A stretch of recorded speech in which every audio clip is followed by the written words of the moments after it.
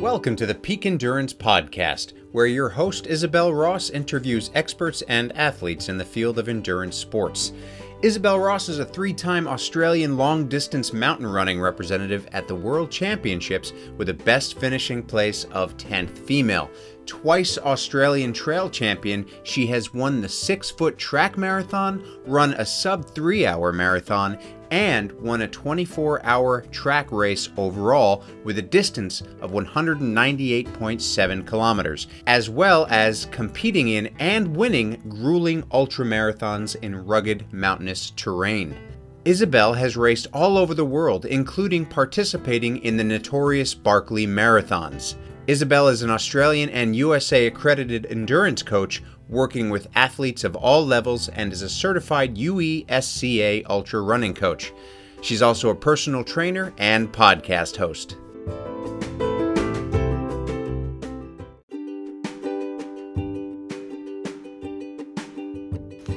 Hi, and welcome to the podcast. Episode 101 is an interview with Bic Jennings. I swept Archie's earlier this year with Bic, and we had so much fun.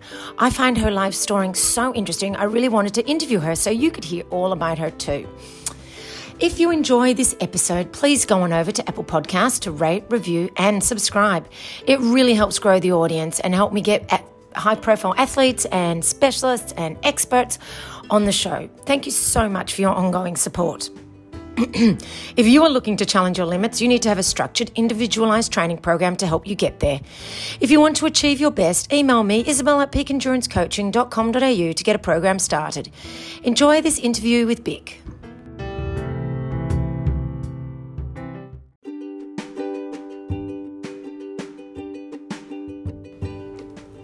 Are injuries or niggles ruining your enjoyment of running and hindering your performance? Get on top of these and see the specialists at Health and High Performance.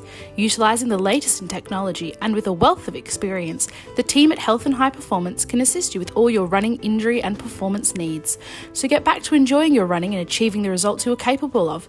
Head to healthhp.com.au/run or find them on Instagram at Health High Performance. Health and High Performance are located in Mont Albert, Melbourne, but are available for telehealth appointments not only Australia-wide but also around the world. Contact them on their website to find out more. Wild Earth Australia are the online store to help you make the most out of the outdoors with top quality gear at great prices. Peak Endurance podcast listeners can use the discount code PEAKENDURANCE in all capitals to get 10% off at checkout. Head on over to wildearth.com.au to get everything you need for your next adventure.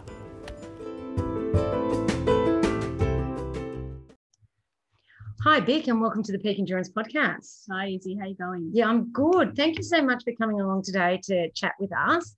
Now, I thought for those listeners who don't know you, maybe you could tell them a little bit about yourself, your athletic background, and how you got into running and ultra running. Sure. So I've been trail running for about maybe 6 or 7 years now. I'm a mid-pack to back-of-the-pack runner, so I'm not super fast. I got into it. I actually never used to really like running.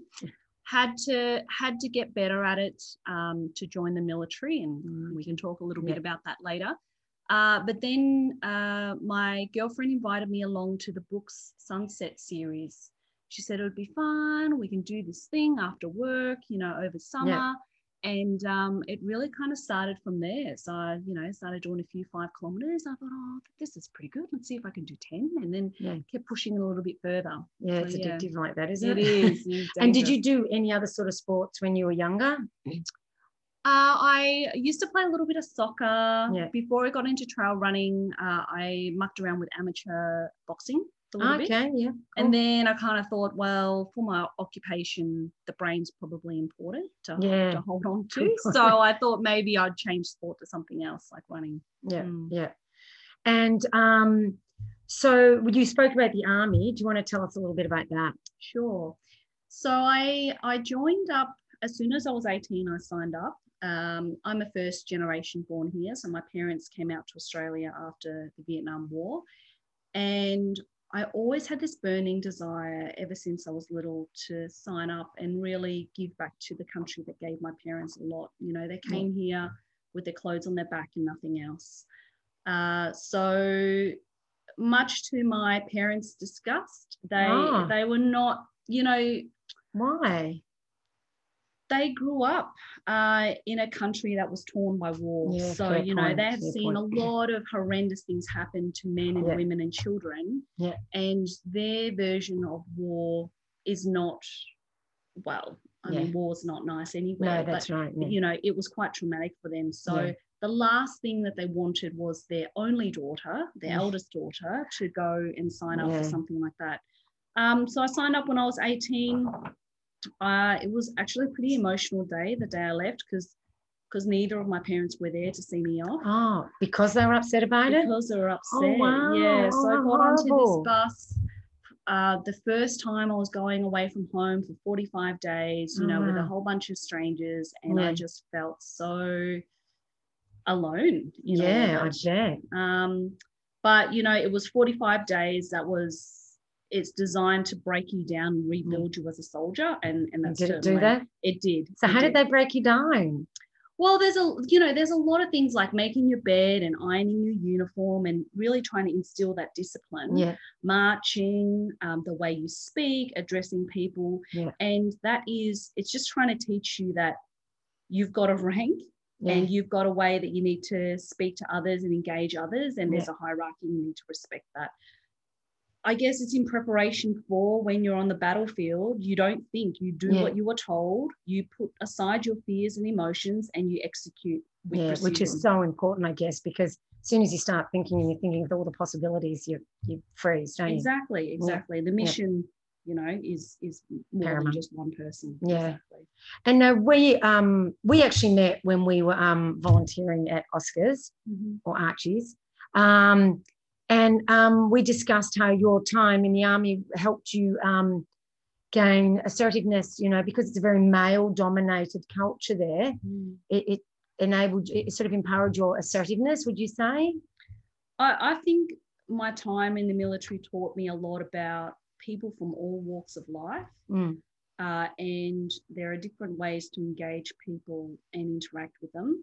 I certainly had to, in a male-dominated environment, in the military and in my professional work as well, I had to learn to find my voice. It kind of naturally comes to me, though. I'm not one of those timid You're not people. A shrinking violet. Yeah. So it's probably not a bigger step, but certainly did help in that development, those early years, Having been in the Army and looking back on that, would you recommend that as a pathway for young women necessarily?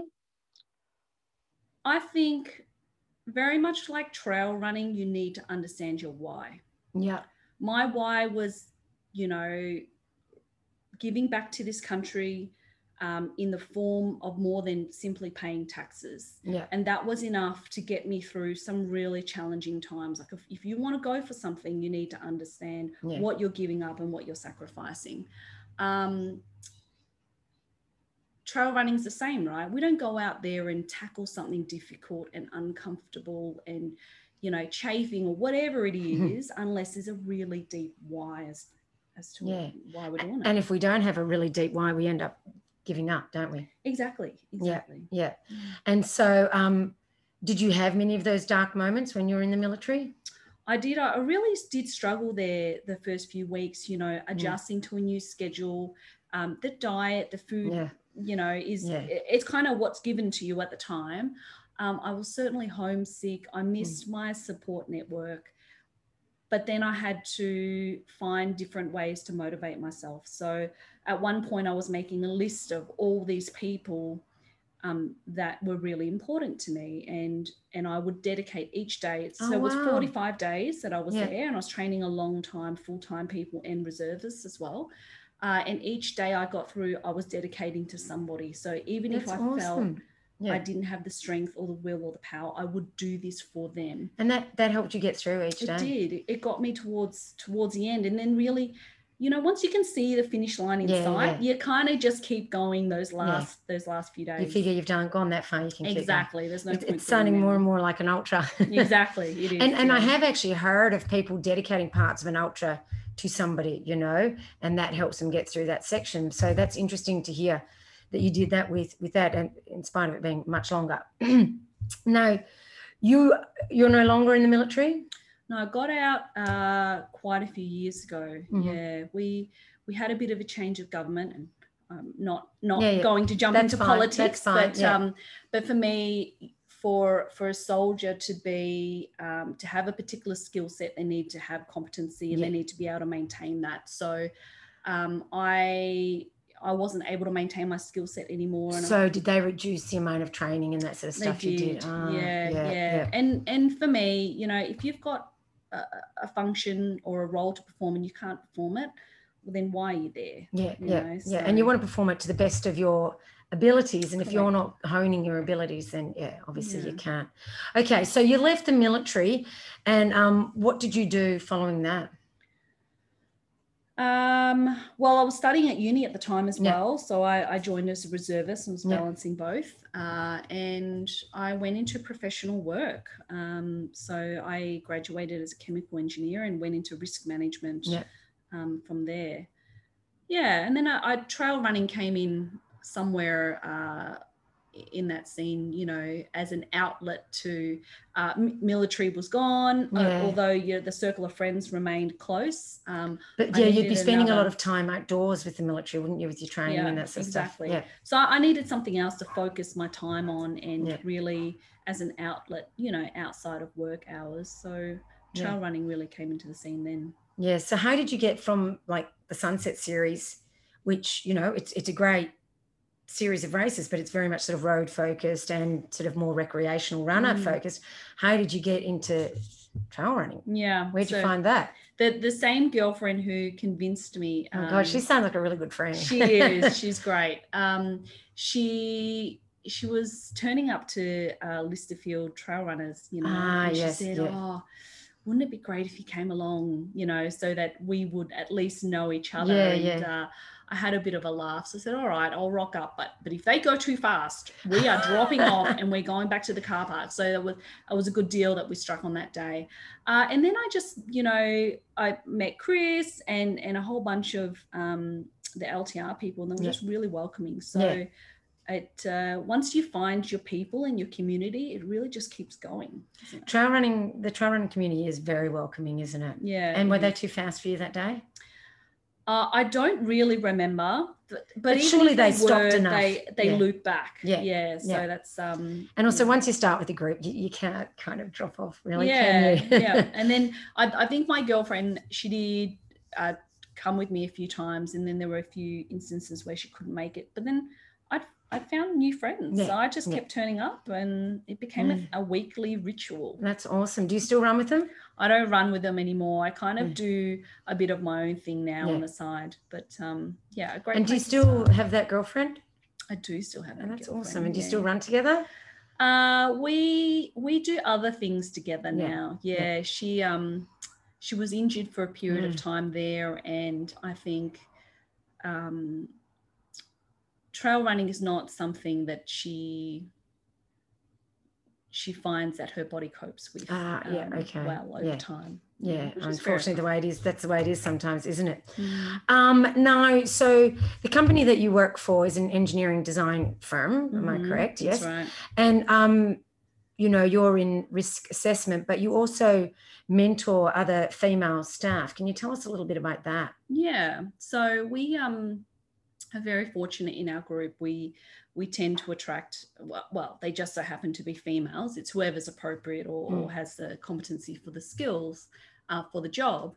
And we ended up having like this critical mass of 6, 7, 8. I think we're up to 9 young females in the team now. Because traditionally, has it been more a male-dominated field as well? Oh, yes. Engineering design firms are predominantly male-dominated. And it's unusual, actually. Our group is the odd one out. Most of the others are still quite heavily male-dominated. But for some reason, our group just seems to be predominantly women. And my colleague and I decided to start a group called Emerging Leaders. So once a month, we'll pick a particular topic and we'll work through with these juniors, and it could be anything from personal branding to hearing a story from another lady within Yep. the organization about some of their challenges, tips and tricks, or understanding your values and how it translates into your behaviors at work. So it really is about empowering them and the next generation and understanding, going along the journey with them and understanding what drives the next generation. So how do you see the next generation differs from, I'd like to say our generation, but I'm a bit older than you, but our generation? Yeah. I think we're seeing a lot of the differences with work and personal life. You know, maybe once upon a time you used to join an organization and be there for like 20 years, your whole career. And we're seeing now a very transient younger generation. Every 2 to 3 years they change roles and things like that. And I think it translates to this upcoming generation requiring more transparency, more authentic connection, more honesty, being a part of the conversation, being told, this is your career and this is what you do and just get it done. Yeah. You know, they want to have a voice. It doesn't cut it anymore. You're right. So it has really given me a lot of insight to the tools and older people need to navigate and because lead also this next generation. Older people having to work with these younger people, they'll find it difficult as well to deal with that, won't they? Absolutely, because there's a generational gap there. Yeah. So how do we better understand each other? Because we're going to have to work together. Really. Yeah, that's right. And so how do you see sort of because ultra running, as a female yourself, you go to races and there's lots of guys there and it's great and they're all very welcoming and there's nothing wrong with it. That's not what I'm saying. But how can we look at getting more females into the sport?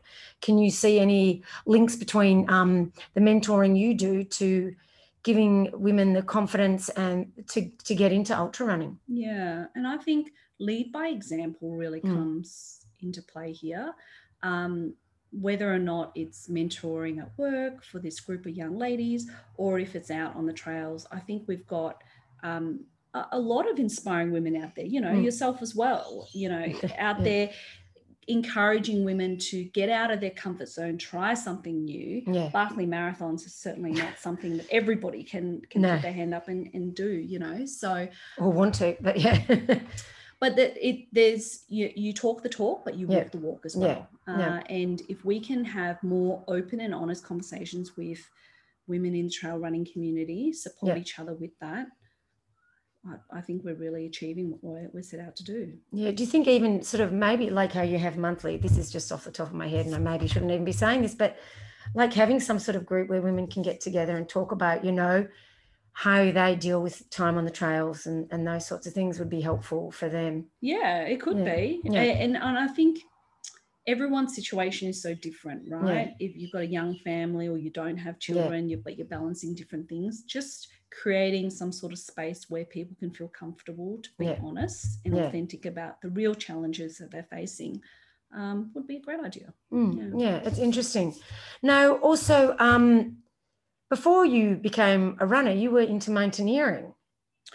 I am still into mountaineering. You're still into mountaineering. Yeah. Well, when you're allowed to travel again, you'll be back into it more. Exactly. So tell us about that, because that is pretty awesome. I do like to dabble in lots of different sports throughout the year. And mountaineering is, I love it. I love being out there in the wilderness and you get to a certain altitude where it's icy cold and there are no mosquitoes, no ants, no flies, maybe a few birds of prey. And it's just utter silence. So that time out there in the mountains is something that I crave. What sort of height does that begin at? Well, there's lots of different, technically around the world, lots of different places you could climb. I've predominantly been in Nepal.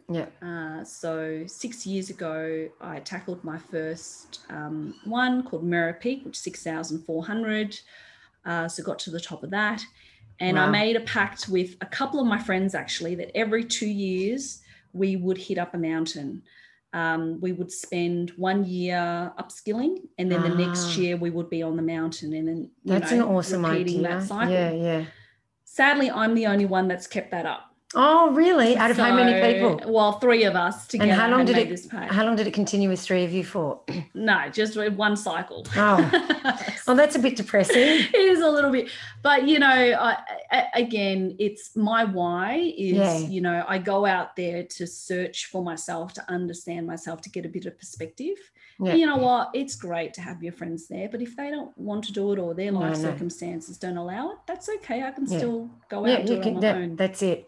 And that in and of itself is great for other women to hear, because, sometimes we are a little bit nervous about doing things on our own, and there really is nothing to stop you, is there? That's right. Yeah. And we can be smart about it. I'm not saying I went out there and I organized all this stuff, or I did it solo. Like, I still did my research. I still found a reputable mountaineering company to go with and organize it like that. And actually the last 2 trips, because in 2018 I went up and did Cholo, which was 6,100. Yeah. And then just before COVID hit in late 2019, between October and November, I spent 4 weeks to summit Himlung Himal, which is 7,100. Wow. Is that your highest? That is my highest, yeah. So that would have qualified me to give Everest a crack. Sadly. But do you want to do Everest? I have contemplated it, and in the past I said no, and then I wavered a little bit. I thought, oh, maybe I do. I think I'm now back on to not really. Why? It is a very popular one, and it is certainly the highest. Yeah. But is it the most technical? It's not the most technical. Oh, okay. It's an intermediate. I won't say only, but and isn't that funny, because you say it's intermediate, and I remember you saying that to me when we were sweeping, and it's just hard to fathom, because you hear all these stories about how difficult it is, and scaling this and climbing that and whatnot, and yet you say it's intermediate, and your experience, so I trust you, but how can that be intermediate? I don't get it. Right. The skill set that's required is intermediate.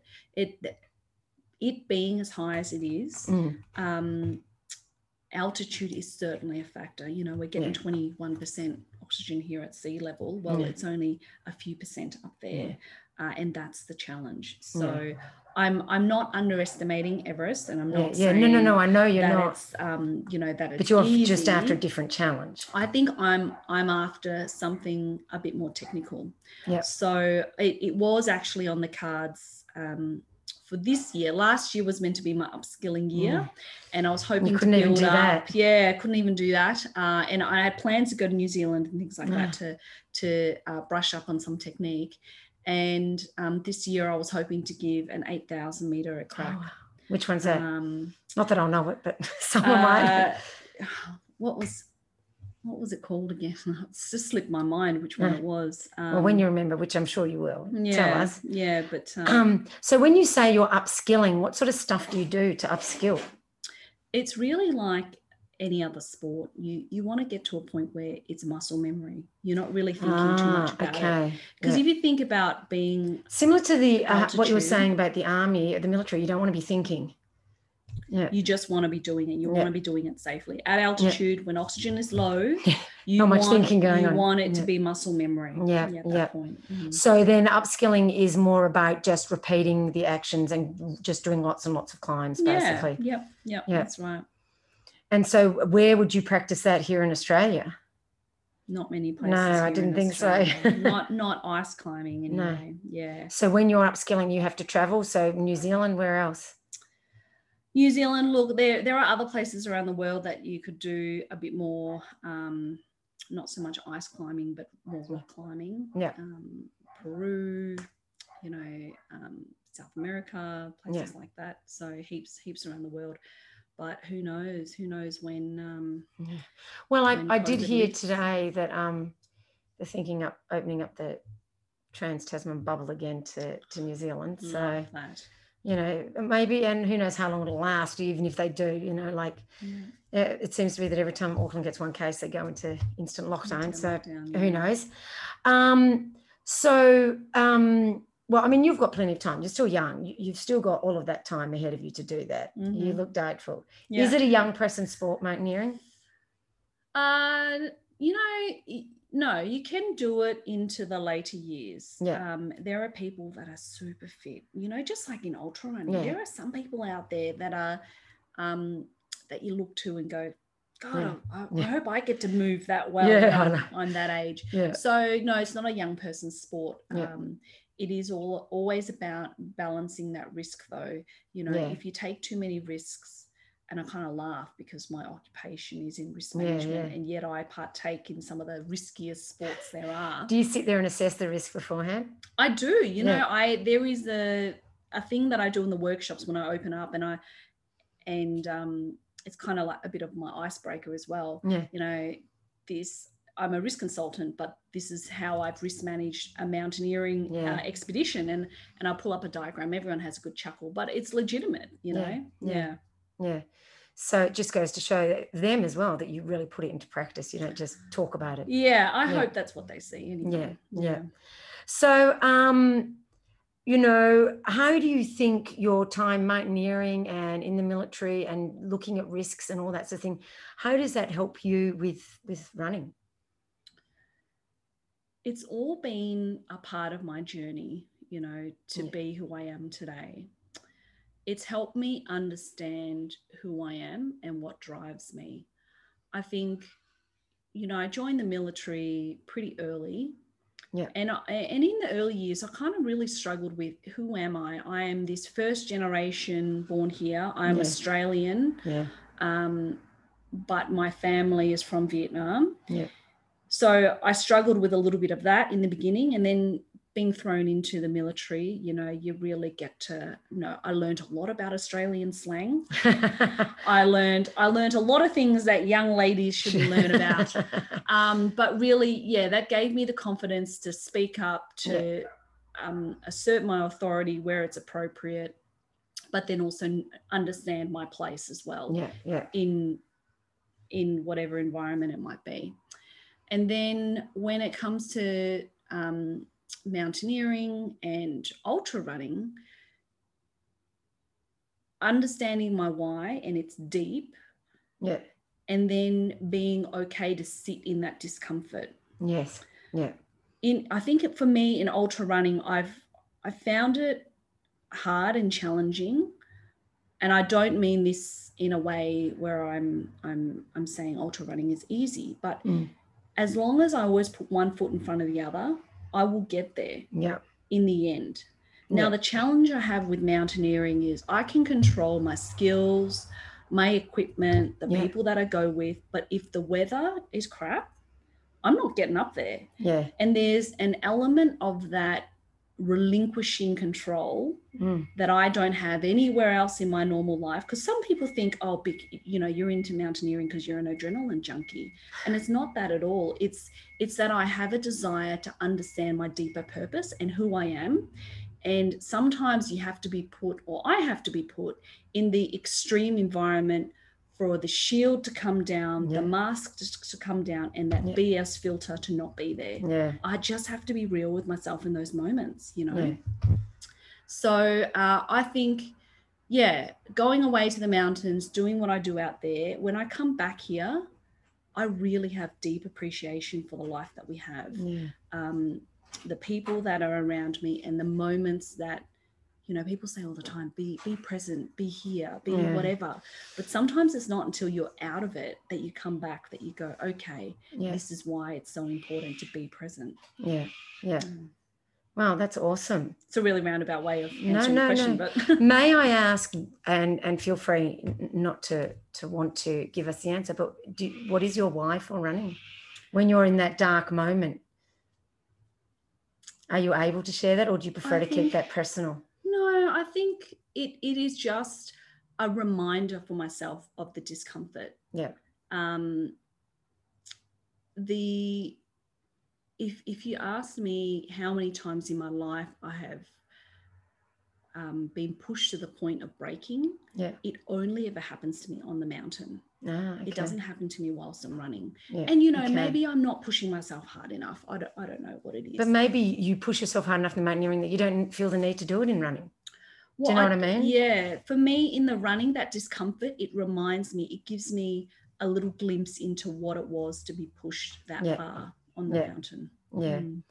Now, you seem to volunteer a lot and not race as much as you used to. Am I correct in that? Yeah, that's true. I've kind of done, I worked my way up to ultras and 100 kilometers and things like that. And now I'm kind of happy to just sit back and enjoy the atmosphere and the community that surrounds trail running. I have to admit, when we were at up at Buller at Archie's and I was sitting there listening to the race briefing, I was just like, this is so nice just to be volunteering and not be that person nervous and thinking I'm going to race the next day. Exactly. But I still get to go out on the course. How awesome is that? I totally understand the appeal. Now, you seem to volunteer at Oscars and Archie's every year. Is that correct? I've only been there. I only volunteered this year, but I have been there the last couple of years. So I attempted the 100 a couple of years ago. DNF did about 60 kilometers, so my knee blew out. So I kind of have unfinished business on that course. So do you think you'll go back and try it again? I will, absolutely. Good. Andy just keeps hanging shit on me until I get it done. So I'd like to finish that. So maybe next year when the full course is up. Yeah, that's fair enough. Now, do you have I know they are raising funds for autism and supporting people with autism. And I know we've spoken earlier about that holds, a special place in your heart. And what there's a part of that you find interesting. What did you want to talk about there? So neurodiversity, I think we're starting to hear about it a little bit more. So it's the concept that people think differently to each other, and you can bring different perspectives and contribute in a different way. So those that are on the autism spectrum are certainly in there. ADHD, if you have dyslexia, you're a part of the neurodiverse group as well. And then you can have life circumstances that then pop you in there. So if you've had a stroke or you've had an accident, you may have been neurotypical in the past, but then you're now considered part of a neurodiverse group. So that's been really important for me to support Andy, Shell, Chris in that cause for autism. But it has a special place in my heart as well because my husband is actually on the spectrum. Okay. So we probably didn't find out until we were getting ready to get married. And I think for our generation, they weren't diagnosed as children, that's right. you know, so it wasn't a thing. It was like, just get along or play with other kids or whatever it might be. He might have just seemed a little bit odd. And then it wasn't until we realized that he has Asperger's that it started to make sense, the social awkward encounters, the anxiety associated with meeting new people. It all kind of fell into place and made sense. And then it made me think, there's more that I can do here in this space. And it might start off with something at work. It might be engaging in some trail races that really talk about that. Having a conversation with my colleagues in my team. We've now since found out a few people are neurodiverse. How do we have that conversation, that safe environment where they feel okay to disclose that actually these are my needs and this is how you can help me be better and be more comfortable at my work.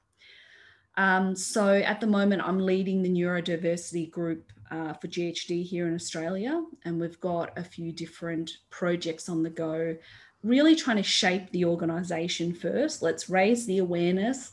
Let's change a few social norms. Let's change the recruitment process so we don't filter out people that don't fit the mould first up. And like you were speaking about with the next generation and the way that they just generally think differently and view their careers differently, I mean, it can only be a benefit to have much more diverse ways of thinking within the workforce anyway. Absolutely. Which opens up the amount of, just what can be conceived of. Yeah. And actually, it's well proven through Harvard Business Schools and McKinsey reviews that the more diverse your group is in the way they think, the more successful the organization will be. I mean, it makes sense, doesn't it? Yeah, exactly. People that think the same are going to come up with the same old solutions, right? Yeah, and that closed thinking is definitely not the way forward. So, I mean, wow, you're really involved in a number of those sort of groups at work, aren't you? I try to spread myself around to the causes that are important to me, and that's certainly one of them. Yeah. No, well, that's brilliant. Now, how do you think, how can we apply that within, running, do you think? Well, I think we do a pretty good job in the trail running world. When we're out in the wilderness and we're running, naturally our walls do come down, and you do sometimes. It's funny because you have these conversations and you catch yourself off guard and you're like, oh my gosh, I was not intending to telling you about that today. No, that's right. But it's it amazing. just happens, right? Is. Yeah. So I think actually in trail running, it's a great place to have some of those conversations. And I've met so many weird and wonderful people through trail running, which I may never have crossed paths with them because in my social circles are different or my work environment. So I'm really grateful for meeting. And I find within the trail and ultra running community, there is that lack of judgment on someone, if they think a bit differently, that's to be celebrated rather than judged. Yeah. And look, there are some instances where there are signs and symptoms of bullying and things like that. But I mean, no group is perfect. Does get on top of that pretty quick. I mean, unfortunately, as you say, with any group, there's always going to be an element that is not the best. But I think as a whole, we can hope and lead forward with, once again, it's leading the way, isn't it? And all of us doing the right thing so that we can eliminate that kind of element, as in any bullying, because I'm sure everyone can change their ways if, that's happening. Yeah. So, we've just, as you've spoken about, you weren't able to go mountaineering last year and, or probably even upskill because you wouldn't have been able to go rock climbing or anything like that, would you? None of that. So how did you cope? The first lockdown, I kind of did okay. The novelty was there. Yeah, the slowing down. Slowing down. And people who know me know I work very hard at a lot of things, right? So actually it was a nice breather. But I really struggled in lockdown too. Yeah. All my outlets, as you say, trail running community, gone. No climbing, no traveling, no hiking or camping. This 5 kilometer radius that killed me. Absolutely killed me. And so all of my outlets and all the ways that I let out my energy and frustration were not allowed. So I actually really suffered in that time. And I know we've spoken about mental health a lot throughout COVID, and I think that it's great that we've now had the opportunity to bring up this mental health conversation, and it's not viewed as something negative anymore. So I openly talk about my challenges. Good. I think that's really important because as you say, a lot of people they feel embarrassed, which they shouldn't, but they feel embarrassed. I mean, there's no should or shouldn't, that's another thing that causes a pressure. But I wouldn't want someone to feel embarrassed about, sharing that they find it hard, because it was really hard. And I think there's this element of throughout COVID, people talk about the COVID kgs and things like that, and your physical, how you maintain yourself physically and keep active, but then the flip side of that is, how have you kept your mental state healthy? If you don't have the tools and techniques, have you sought assistance from somebody to talk about it? Or so there's that whole element. But for you, I don't know about you, but for me, the mental health issues that I had aren't solved through talking. They're solved through being out in the bush and running and being out in nature, So I think that was also a big difficulty for people. And I'm guessing you're a little bit the same with you wanting to be out like that. It was, and you're right. For me, that was one element of it that I felt and I'm not comparing it to prison, but No. you know, that but there are some. my outlets were restricted. Yeah. But I certainly did learn there were more tools that I could have practiced a bit better, like instead of just being stuck and ruminating on an idea or a concept or something that was making me upset, how do you break that cycle? Yeah. And then, you know, I'm disappointed that I can't do this or I can't do that, but maybe it's no for now during COVID, not no forever. And so that maybe that little bit of hope in some instances was enough for me to just to get to bed and to get up the next day and keep going the next day. Keep going. Yeah. Were you able to work from home? I was able to work from home. I'm very fortunate with that. It was hard to connect with people virtually, right? So I'm another one that loves face-to-face interaction. So to like 2D does nothing for me. Yeah. But yeah, I'm one of the few people that were very lucky to still be able to work throughout that time. Yeah, no, that was good. And I remember, I think, which lockdown was it? You organised a trivia night. Yeah, that was good. I really enjoyed that. You know, it was good. I was trivia queen there for a period of time. Good for you. A few of them did Bachelor in Paradise and things like that. So created a few of those. I just thought it was an opportunity for me to, you know, if I'd normally go out and volunteer and, you know, do that, build a sense of community. Well, how can I leverage off a virtual platform and do something else? So that was my attempt at doing that. You did really well. Yeah, I enjoyed it. I remember good. I really had fun. And, you know, I was a non-believer in all that sort of online stuff, but I did actually enjoy it. So you converted me. So thank you. So Archie's Oscars 100 next year? Well, I better get training for it, but hopefully we get the full course. You know, it's 2 years in a row. I know, like seriously, what could be next? What, locusts? Don't jinx it. Touch wood, don't jinx it. I know, well, we've had plague and fire, so you just don't know, do you? Yeah. And, you know, I always love to bring this up with athletes. I'm a big believer in strength training, and so are you, aren't you? I am, yeah. Right after lockdown 2 finished up, I was set. I've always had this dream of having my own gym. Like people want new cars or flashy whatevers. Yeah. For me, it's always been my home gym.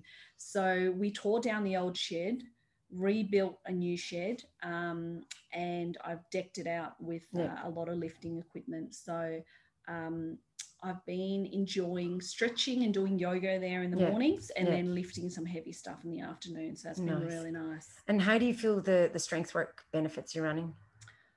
I'm not a strong believer in running all the time. And I think there is for a well-rounded athlete, and this is just my point of view, there's a place for long distance running, there's a place for speed work, and there's some strength and conditioning in there. Especially if we're time poor, you know, a really good lifting session can fatigue our muscles, you know, in a shorter amount of time as well. And do you feel that the rock climbing helps? The climbing certainly does help. I need to get out on the wall a lot more to build that upper body strength again. I certainly haven't been doing that as much as I should. But absolutely it helps. I've just heard a lot of ultra runners these days are getting into the bouldering and rock climbing. Yeah, that's good. They should. I totally agree. There's now a place in Frontry Gully for bouldering, so which is awesome, which is near where we live. So I went there a few weeks ago, and I swear to God I couldn't walk for 3 days or use my arms. So it's so funny when you're climbing. Sometimes you realize how inflexible you are. Oh my God. Oh no, I knew, but it was reinforced. Yeah. For me, when I am not doing yoga for a period of time, it's one of those things. It's almost like meditation. You don't realize it straight away. But then you do something and you go, oh gosh, I used to be able to stretch a little bit further than that. Well, I used to go to yoga 2-3 times a week, and because of COVID, I stopped and I went the other week, and it was so hard. And I have never found yoga hard before. Yeah. So we're actually going after this, aren't we? We are, yes. To some hot yoga. I'm introducing Vic to hot yoga. I'm excited, but also a little bit scared. No, don't be, because you'll see me fall over and you'll go, that's all right. If Isabel can do it, so can I. Yeah, no laughing at me. Oh, God, no, I never would. We're not allowed to. Yeah, good. Yeah, no. And so Oscars, and what races next are you planning on volunteering at? I think the main ones that I wanted to volunteer at are through. I've put my name down for Hounslow to volunteer for that one, but otherwise, not much else for the rest of this year. I think one of the key things I took away from the lockdown was I probably used to overcommit myself a little bit too much in my schedule. Yeah. And it really took the spontaneity out of things, and it took the enjoyment out of things because I felt a sense because of you knew what you were doing for like the next 6 months, and it was I mean, I had a few girlfriends who had to book 2 months in advance for like just a dinner, catch up, which is ridiculous. That right? is ridiculous. So I had a few key races that I wanted to volunteer at. Was out at Warby. After Heart to Heart, and now the rest of the year might just be if I'm available and I'm feeling like volunteering, then I'll go and do it. But I mean, otherwise, even if you don't volunteer for an official role, just turning up to the event and cheering people on at the sidelines is also a great feeling. The runners appreciate that, as we all know. But if people do want to get involved in volunteering, can you give them an idea of how they might get involved in that? Pretty easy. I mean, all of the races, if there's a particular race you're interested in, Google it, and then there'll be a web page, and there's usually a tab that says, volunteer here. Fill out some details, provide your name and contact details, and people will organise you. And there's so many different roles. I mean, like we swept, and that was just such good training, wasn't it? For time on feet. It was a long day. And it was a long day, but it was a good day. And as we would sweep, we'd go to the aid stations and meet all the volunteers there. And there's just so many people involved. So they really do need a lot of people. They do, yeah. Logistics, especially for a mountain race, a lot more challenging than a standard one. So what will you do at Hounslow? Do you know? We'll be with the endurance medical guys. Just patching people up. Yeah, I think we're helping at that too. At DU. Oh, okay. Down Close. Yeah. I don't know. Well, we signed up for things and I don't know what we've signed up for. What are you guys I'm just doing there waiting to be told. Sorry? What are you doing there down under? We'll be on an aid. Okay. For endurance. Yeah. Okay, right. Yeah. Good. Yeah. Ron's here, by the way, just sitting quietly. In the corner. Listening. And just correcting me when I have no clue what I'm talking about, which is probably a lot of the time, but luckily I have such great guests, it doesn't matter. Now, if people want to follow you and see what you're doing, where can they find you? I am on Instagram. Yep. So Big Sorigin. You can search for me there, and I am on Facebook as well, just Big Jennings. Yep. All right. Well, I'll put those links in the show notes. And any final words for any of the trail and ultra runners out there? Something to motivate them for their next race, maybe? Oh, sorry, I've really put you in the spot there. I prepared for this question. Not really anything ultra running specific. I guess maybe to some of the themes we spoke about today around empowerment. Yeah. And it's not a female movement thing. No. It's a human race kind of thing. I agree. If we can support each other, yeah, we can lift people up as opposed to pushing them down. Encouraging people who are dipping their toe into trail running. Yeah. And look, the community is really good at doing that. Yeah. So I think we need more love in the world and more encouragement in the world. So people could just be a little bit more of that. Yeah. It's got to be a better place. Yeah. No, I totally agree. One final question. Did you remember the mountain? Did I remember the mountain? You know what? I don't even know why I can't. All right, you'll have to tell me later, and I'll put it in the show notes, okay? For those of you who want to know. I've been thinking about it for so long, and then now, as you ask, it's always the way. The mind goes blank, you know. I get it. Don't worry. That is why I write down questions to keep me on track. All right. Well, thank you so much, Vic, for your time today, and it's been awesome. I loved hearing your story when we were out on the trails, and I just instantly thought I'd love to interview you because you've got such an amazing story. And yeah, it's been great. Thanks so much. Thanks so much for having me, Izzy. Thank you.